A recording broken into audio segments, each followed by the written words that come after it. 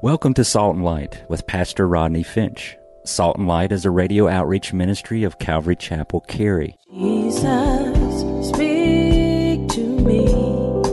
Open your word and reveal your heart to me.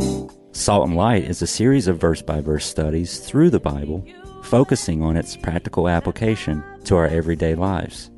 Salt and Light is recorded live at Calvary Chapel, Cary in Apex, North Carolina.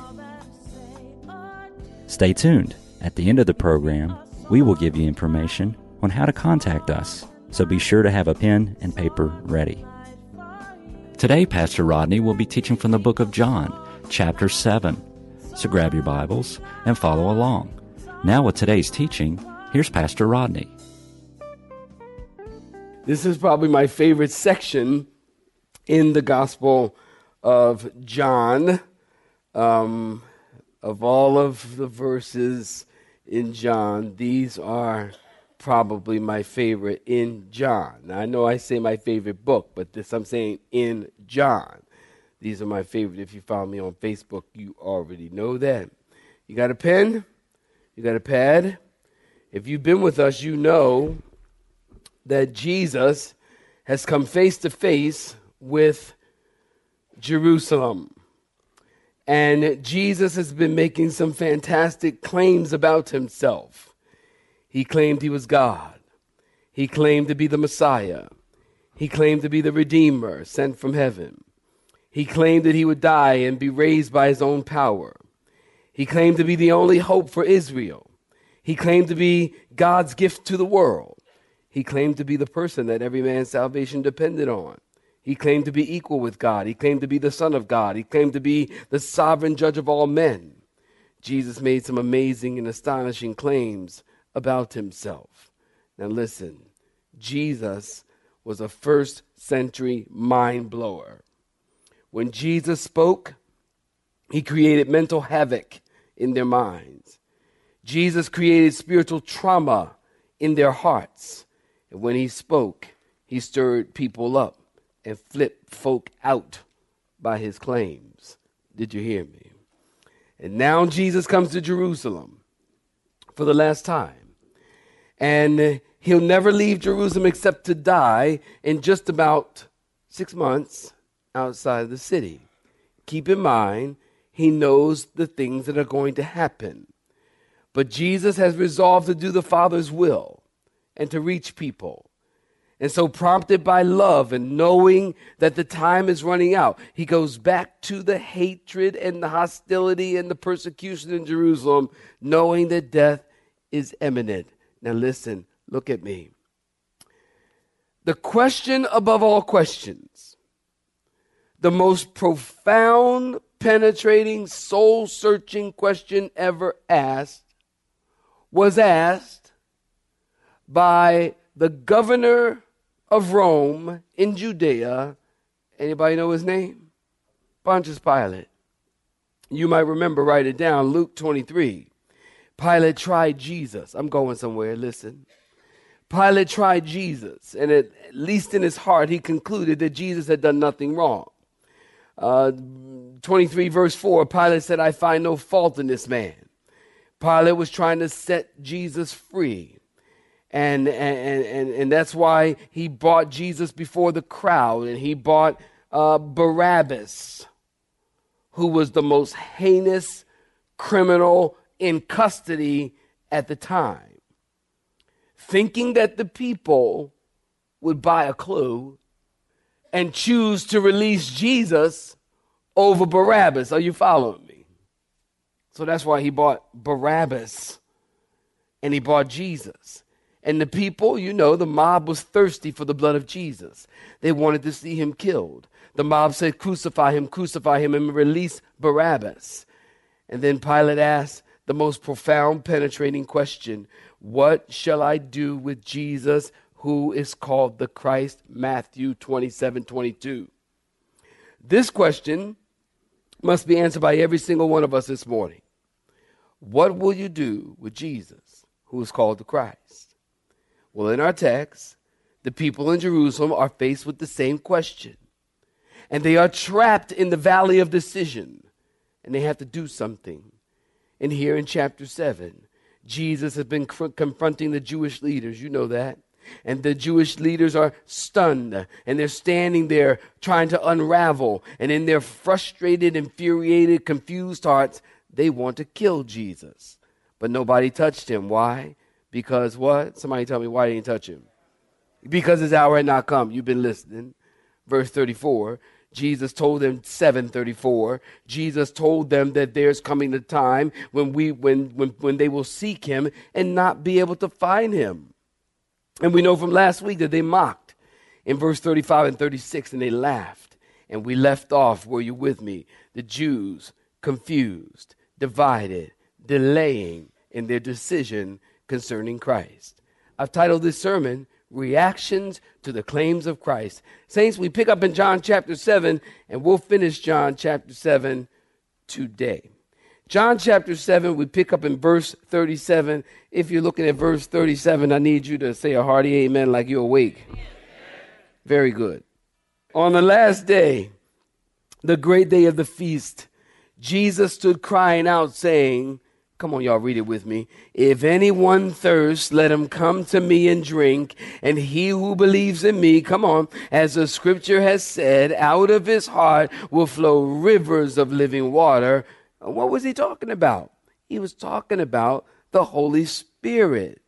But this he spoke concerning the Spirit, whom those believing in him would receive. For the Holy Spirit was not yet given. Why? Because Jesus was not yet glorified or ascended. Therefore, in verse 40, let's read it all and we'll come back and talk. Therefore, many from the crowd, when they heard this saying, they said, truly this is a prophet. And others said, this is the Christ. But some said, will the Christ come out of Galilee? Has not the scripture said that the Christ comes from the seed of David and from the town of Bethlehem where David was? And so there was a division among the people because of him. Now, some of them wanted to take him, but no one laid hands on him. Why? Because his hour had not come. Then the officers came to the chief priests and the Pharisees, who said to them, why have you not brought him? And the officers, I want y'all to watch this.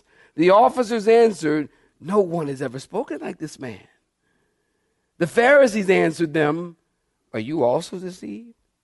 Have any of the rulers of the Pharisees believed in him? But this crowd that does not know the laws are cursed. Nicodemus, remember him? He who came to Jesus by night, being one of them, said to them, does our law judge a man before it hears him and knows what he's doing? And they answered and said to him, are you also from Galilee? Search and seek, for no prophet has arisen out of Galilee. And look at it tucked away, verse 53. And everyone went to his own house. Saying, stop right there. I'm excited this morning. Give me your attention. If you were with us last week, just by show of hands, were you with me last week? Just by show of hands. And you know that John chapter 7 is during the Feast of the Tabernacles. And you also know that in Israel there are three, are you listening? There are three major feasts that every male Jew must attend, mandatory.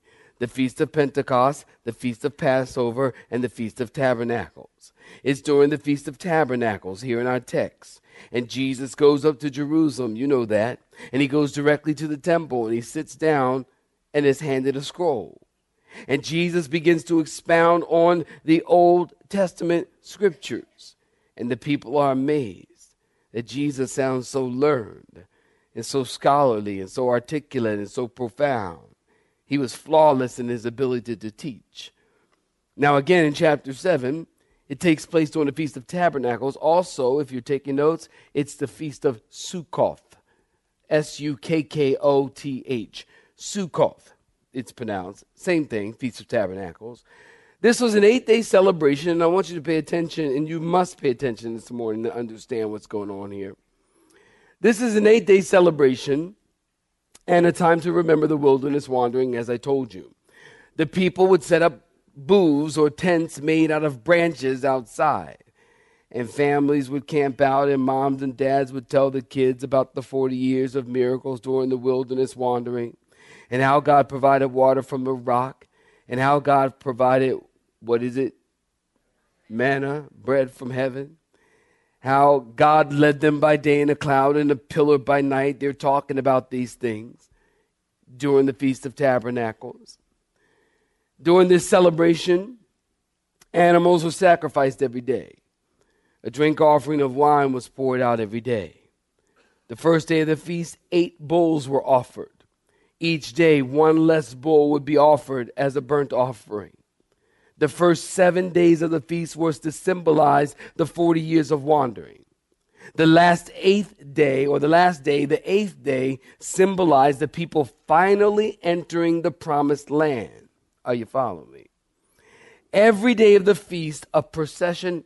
Try to get this in your mind's eye. Every day, during the feast, a procession of priests would go down to the pool of Siloam, and they would draw water in these golden pots, in these golden pitchers at daybreak. As the priests were walking, the choir would be singing. Isaiah chapter 12, verse 3, "Therefore with joy you will draw water from the wells of salvation." The priests would get the water and then process back to the temple. And then when they arrived at the temple, there would be 3 blasts from the shofar. As the water was being poured, there is shouting and singing the Hallel songs. Remember, I told you the Hallel songs are if you don't know this, write it down. Psalm 113 to Psalm 118 are the Hallel songs. Well, they're singing the Hallel song, Psalm 118 and 1. "Oh, give thanks to the Lord, for he is good, for his mercy endures forever." Psalm 118:25, "Save now, I pray, O Lord. O Lord, I pray, send now prosperity." They're singing these songs. And while they're singing the songs, they're waving and shaking their myrtle branches. They're shaking their willow branches. And they're shaking their palm branches toward the altar as if to remind God of his promises. Well, on the 7th day, the priest would circle around the altar 7 times. Anybody know why? Just yell, don't mumble, yell out. If you want to say something, say it. Y'all like, that's what I hear from up here. Because the people marched around the walls of Jericho 7 times. On the 7th day, the priest would circle the altar 7 times. On the 6th time around the altar, the priest with the water was joined with the priest with the wine, and both water and wine were poured out. Well, after the 7th trip around the altar, the priest would hold up the pitcher, and the people would shout for him to raise it higher and raise it higher and raise it higher. And the people would beat their tree branches until the leaves fell off. This was a wild scene. Are you getting it? And people are going crazy, and they're shouting, and they're singing, and they're dancing. And it's a great time of great joy and celebration. A rabbinical scholar said, whoever had not witnessed this scene had never seen rejoicing at all. Well, the 7th day was known as the day of the great Hosanna. Now listen, that was 7 days. The 8th day was very different. The last day, or the 8th day, was much more solemn, much more serious, much more official, much more ceremonial. On the last day, the priests would still gather at the Temple Mount. Priests were still carrying the golden pitchers of water that they had gotten from the pool of Siloam, but this time they would not fill the pitchers with water. The priests would hike the empty pitcher back up to the Temple Mount, and the empty pitcher was symbolic of the fact that Israel still thirsted, that they were waiting for the Messiah. Are y'all with me, saints?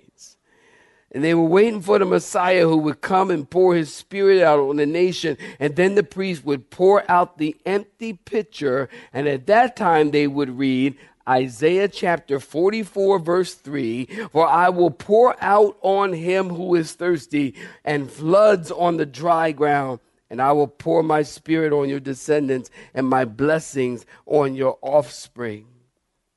And very important for you to get the scene. It was at this point, listen, The Bible tells us, look at verse 37. On the first day of the feast, last. On the last day, which was different than the 7 days I just explained to you, everything is solemn, everything is ceremonial, everything is symbolic. It was at that point, at this serious, solemn, reflective moment, that the piercing voice of Jesus yells out, verse 37, if anyone thirsts, let him come to me and drink, and he who believes in me, as the scripture has said, out of his heart shall flow rivers of living water. Can y'all imagine standing there? This was shocking. It'd be like somebody right now that I'm standing here preaching, and somebody right now just stand up and start yelling something. Wouldn't that be crazy? We had to drag you out of here. Literally.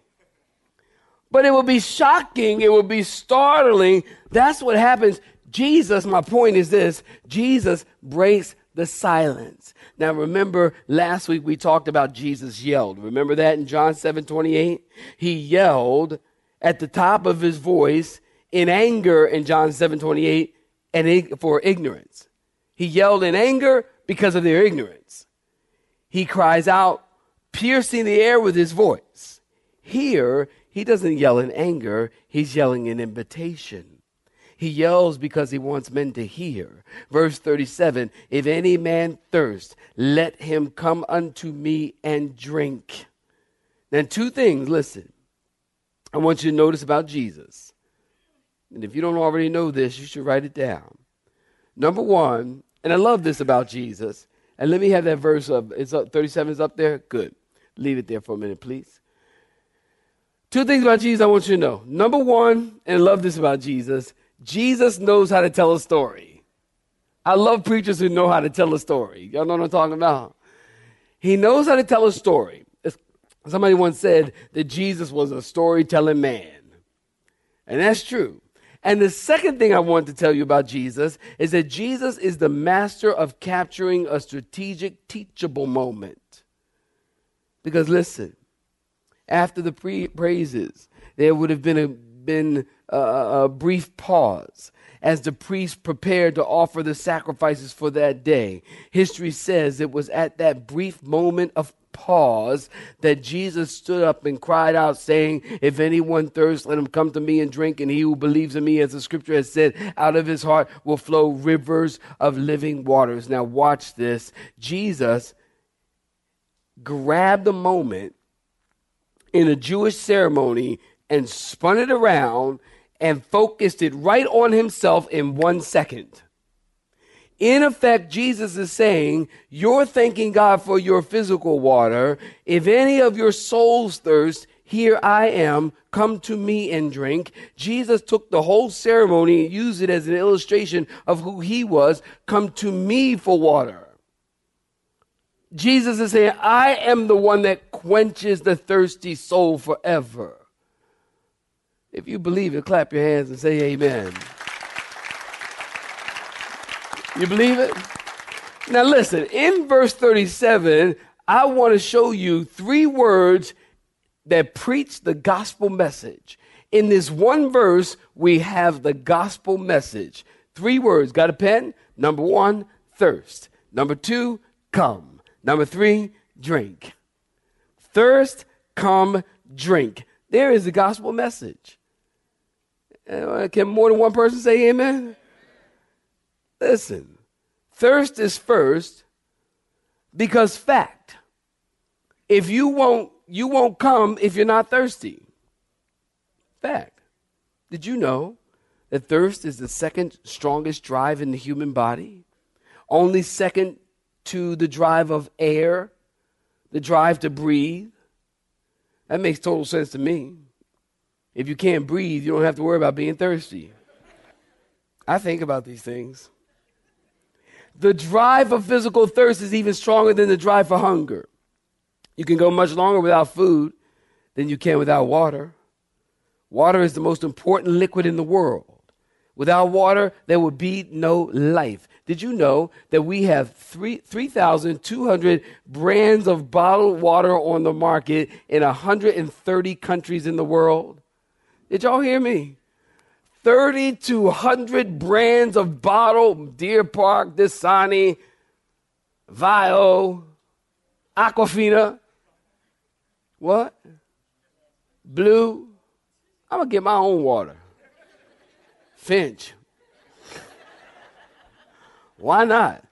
There's 3,200 brands of bottled water on the market in 130 countries. That's a lot of water. And did you know this? There's 1 billion people on our planet who don't have access to clean drinking water. Interesting. We've got so much water, and yet we're in a state of dehydration. In Jesus' day, listen, there were 2 types of water. And if you're taking notes, you write this down. There were 2 types of water. There were cisterns, and there were living water. And there was living water. Cisterns, this is water that was collected in the underground reservoirs.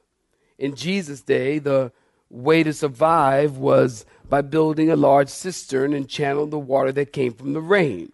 And the other type of water was living water. This is flowing water, clean water, water that bubbles up out of the ground. This is the kind of water that they find in the pool of Siloam. Now, when Jesus says, if anyone is thirsty, let him come to me and drink. Listen, notice he didn't say, if you're thirsty, eat some crackers. Say amen. He says, if you're thirsty, do what? Drink some water.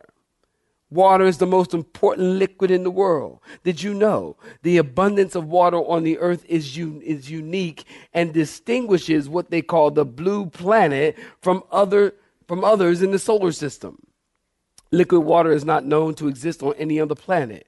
Water makes up about 3/4 of the human body. The body needs 3 quarts of water a day to operate efficiently. Water helps break up and soften food. The blood is 90% H2O and carries nutrients to the cells. Water acts as a cooling agent and regulates our body temperature through perspiration. Water acts like a lubricant for our joints and our muscles. And without it, your joints and your muscles would grind and creak like unused parts from some old rusty piece of machine. Nobody say amen.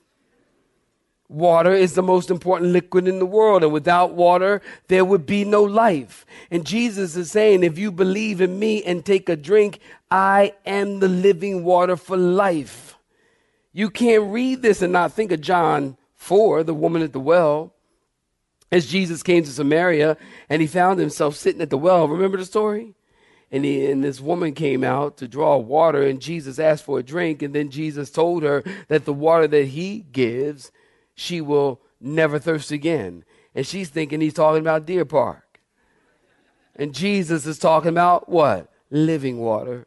And Jesus said, whoever drinks of this water, and I'm sure as he's sitting at that well, I'm sure he's pointing down to the water that's in the well. And he's like, whoever drinks of this water will thirst again. But whoever drinks of the water that I give will never thirst, because the water that Jesus gives is unending and never ceasing and abundant and pure and fresh and calming. And Jesus said, the water that I shall give him will become in him a fountain of water springing up unto eternal life or everlasting life. Now, I don't know if you noticed, but there's a lot of thirsty people in the world, aren't there? The world won't quench your thirst with a new boyfriend. Did you hear me? The world won't quench your thirst with a new boyfriend. Travel won't quench your thirst. Fine food won't quench your thirst. Prestige won't quench your thirst. A new car won't quench your thirst. A new house won't quench your thirst. Moving in with your girlfriend or your boyfriend won't quench your thirst. Being disobedient to your parents won't quench your thirst. Parents, you need to say amen. I had to put that one in there for you. I'm trying to help y'all. Pornography won't quench your thirst. Money won't quench your thirst.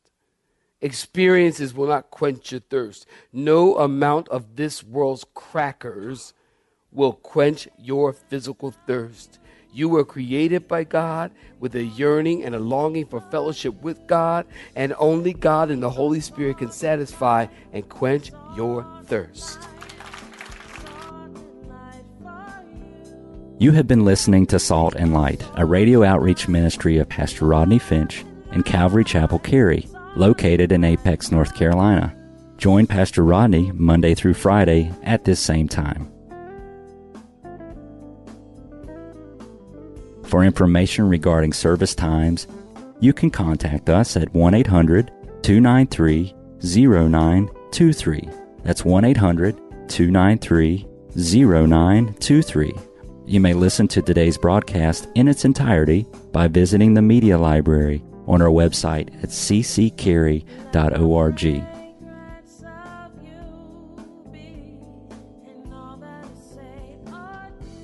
We would like to thank you for tuning in to Salt and Light and pray that you have been blessed. Until next time, may you be salt and light.